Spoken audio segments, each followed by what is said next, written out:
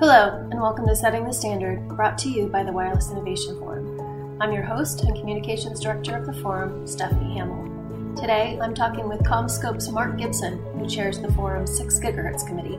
Recently, a larger 6 GHz multi-stakeholder group has been formed as well, combining the Forum's membership horsepower with the Wi-Fi Alliance and the broader industry stakeholders to tackle an aggressive timeline to operations in the band. Today, Mark will explain the background and get into how the groups work together. Hi, Mark. Thank you for joining me today. Hey, Stephanie. Hi. It's great to be here. Thanks. Good.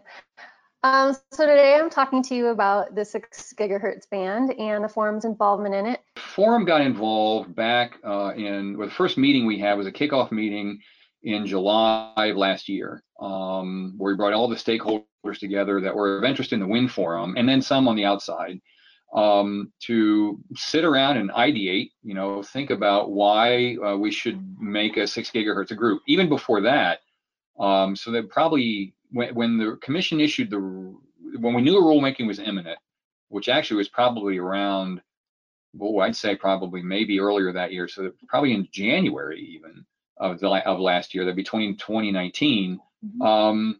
We decided to sort of do an exploratory on it, leading then to the meeting we had in July 31st, I believe it was, that kicked off the whole discussion about the Wind Forum standing up a 6 gig committee.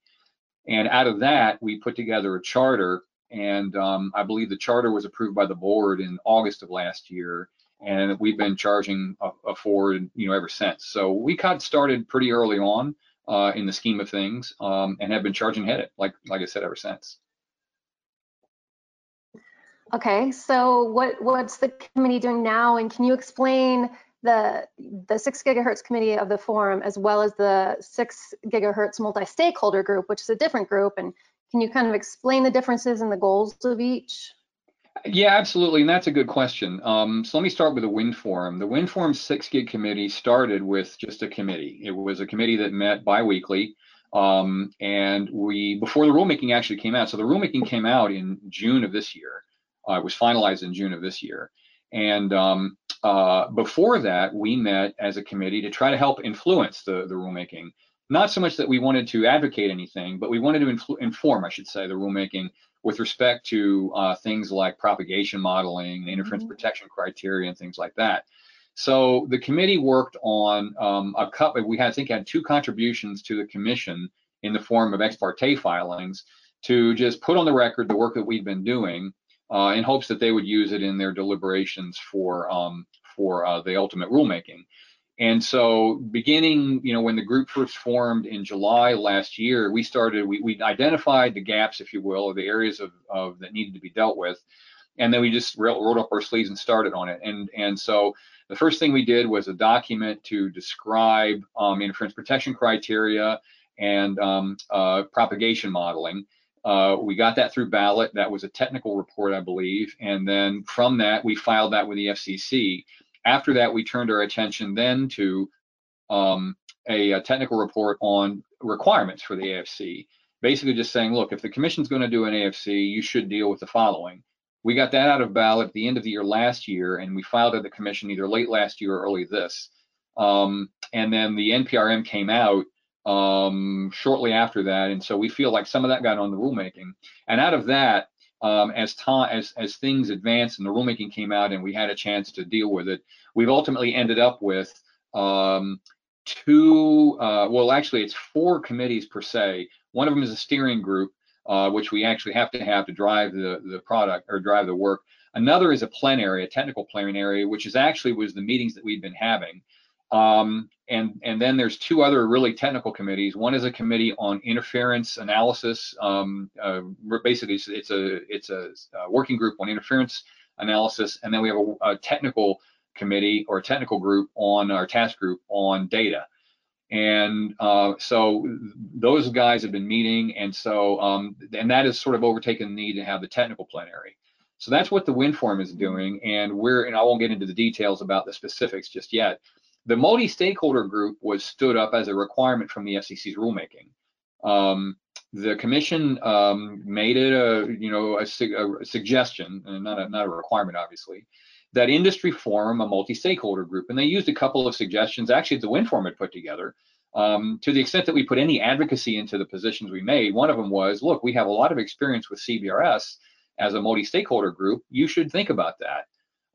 And so they did. And we got what we asked for, and so they suggested, forming a multi-stakeholder group. They didn't put a lot of guardrails around the multi-stakeholder group. They just said, here's some things you need to look at, and whatever else you want to do.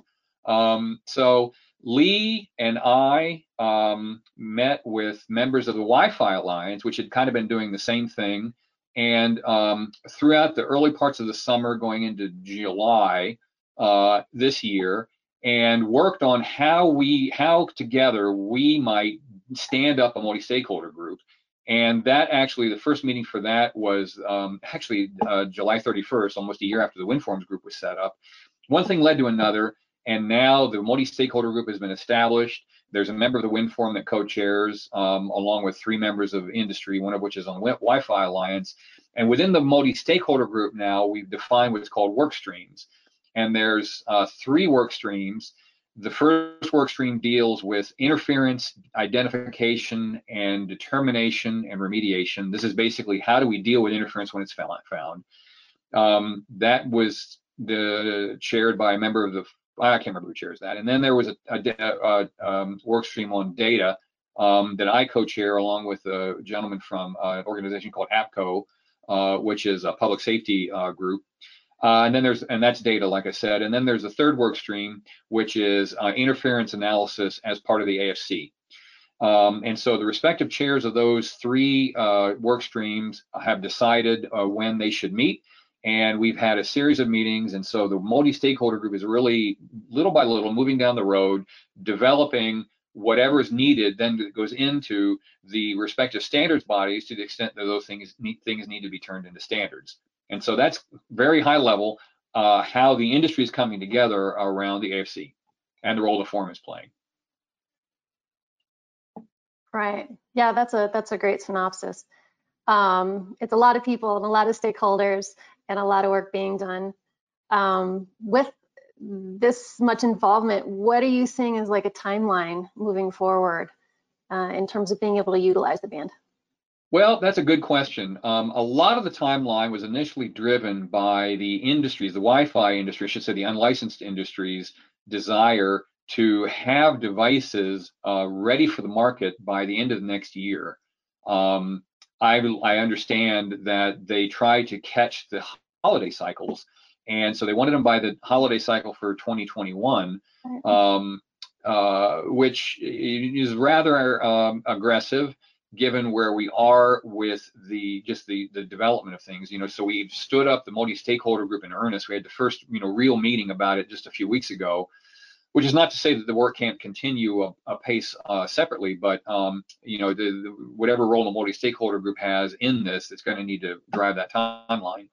But like I said, right now we're working toward the desire to have an AFC certified and in place by the end of the year next year, which is really aggressive. So the question is whether that timeline is going to be driven more by just what needs to be done to get the AFC going versus the industry's desire to have standard power access points available by next Christmas. If it doesn't have that, then I'm not sure what holiday cycle comes after that, or maybe they'd wait till the following, into the following year, or sometime in the middle of next year. So all of us that have been involved with this from the beginning and also have the experience, for example, from CBRS, understand that just because you have an aggressive timeline doesn't necessarily mean you're going to make it. So we'll see. I'd say, like I said, that the end of the year is highly aggressive given where we are. So I would not be surprised if it gets pushed into 2022. And we'll just have to see how things come. In the middle of all that, or not in the middle, what has to happen is we have to have specifications. There has to be, the commission actually has to come up with some things, among which is a certification program. We have to identify who would be doing the certification testing, and then there has to be a public type trial. And so, as you can imagine, trying to get all that done in 12 months is difficult, given it took us nearly a year to get the SASIS certified, and in the middle of that, there was also a government shutdown. So, that can happen. So, like I said, those are the things that have to happen at a very high level so people can make their own determinations as to the likelihood of meeting the end of the year next year without my pontificating on it. But I'd say the end of the year next year is pretty aggressive, but certainly by the end of the year the following year. Great. Exciting. How about, are you guys still looking for more industry involvement? And if so, how can stakeholders get involved? Great question, and absolutely, the more hands that can lift this, the lighter is the lifting. So people have been joining the Alliance or the Wind Forum, a lot as a result of this. So if you want to join the Wind Forum and participate in the Wind Forum's efforts, they could contact you or Lee Pucker or me, although I would put them in touch with you and Lee anyhow, and just ask to join. And we have done a lot of things to help people participate. So, for example, we are one of the things the Wind Forum has that other standards development organizations don't necessarily have is the facility to participate as an observer. The main difference between observer is it doesn't cost anything. But so because you don't have, and you don't get a vote. So because you don't get a vote, it means you can't actually submit contributions. But what you can do is submit contributions through somebody who is a full member. And so a lot of people have been submitting contributions that way. And if the contributions are valuable to the effort, then that's perfectly fine. You just don't get a chance to vote on it, and it goes through the whole voting process of the Alliance, which is set up in accordance with direct guidance on how you do SDOs. So you can participate in the Wind Forum that way, and all the work the Wind Forum does will be standards related. So we'll be producing standard specifications, technical guidances. So it'll have the imprimatur of that type of standards type activity. You could also join the Wi-Fi, and so the Wind Forum is dealing with this primarily from the standpoint of the AFC. And it really only the AFC. Now there's some things that are a little bit different than that. There is some interest to participate with some of the other unlicensed folks as they are out there, and they're thinking about joining the forum as well. But it's mostly to inform the AFC. If you want to participate on the device side, if you're interested in Wi-Fi, you can join the Wi-Fi Alliance. The participation in the Wi-Fi is a little bit more regulated by the Alliance themselves, not regulated by the government or anything. But I don't know that you can participate if you're not a full member. But you can check with the Wi-Fi Alliance, and if you want to do that, you can contact either Eric Figueroa, who's the president. He probably is the right guy to contact. Edgar Figueroa. So those are some of the ways to participate, or you can just join the multi-stakeholder group. Anybody can join the multi-stakeholder group. There are no limitations to joining. It's wide open. So if you just want to participate and if you have some interest in this, you can certainly participate as an observer there.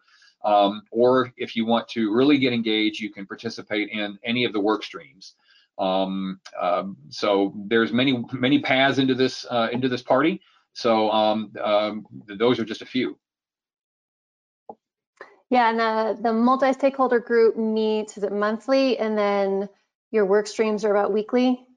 That's right. The multi-stakeholder group is meeting about monthly, and then the work streams are meeting. The cadence on them is about bi-weekly, but some of the meetings don't occur if there's no contributions.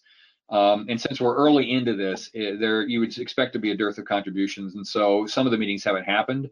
So, for example, I'm co-chairing the work stream 2, which is the data, and I put out a call for contributions last week, and we haven't gotten any. So we don't have a meeting cadence set up, but as soon as there are contributions and interest, we will establish a meeting cadence, which would probably be bi-weekly. So it probably would not be any less frequently than bi-weekly, and then no more frequently than weekly. And that's for the multi-stakeholder group. The Wind Forum meetings are they're a lot more regular than that. And like I said, if you wanted to participate in the Wind Forum, the steering group meets bi-weekly, the interference group meets weekly, and the data group meets bi-weekly as well. So and then the plenary is on there bi-weekly, but we, like I said, we'll cancel that if there's been enough technical activity going on where we don't need to meet. Great. Okay, and I'll include links for all that in the show notes. Great. So thank you so much for meeting with me today, Mark. I appreciate it, and good luck moving forward. You're welcome. It's my pleasure, and thanks for all the work you do. You kind of keep us honest and keep us on track. So you guys are really love you guys, and thanks for all you do. Oh, thanks, Mark. You're welcome. All right. You have a great day. You too. Thanks, Steph. Take care. Bye-bye. Bye.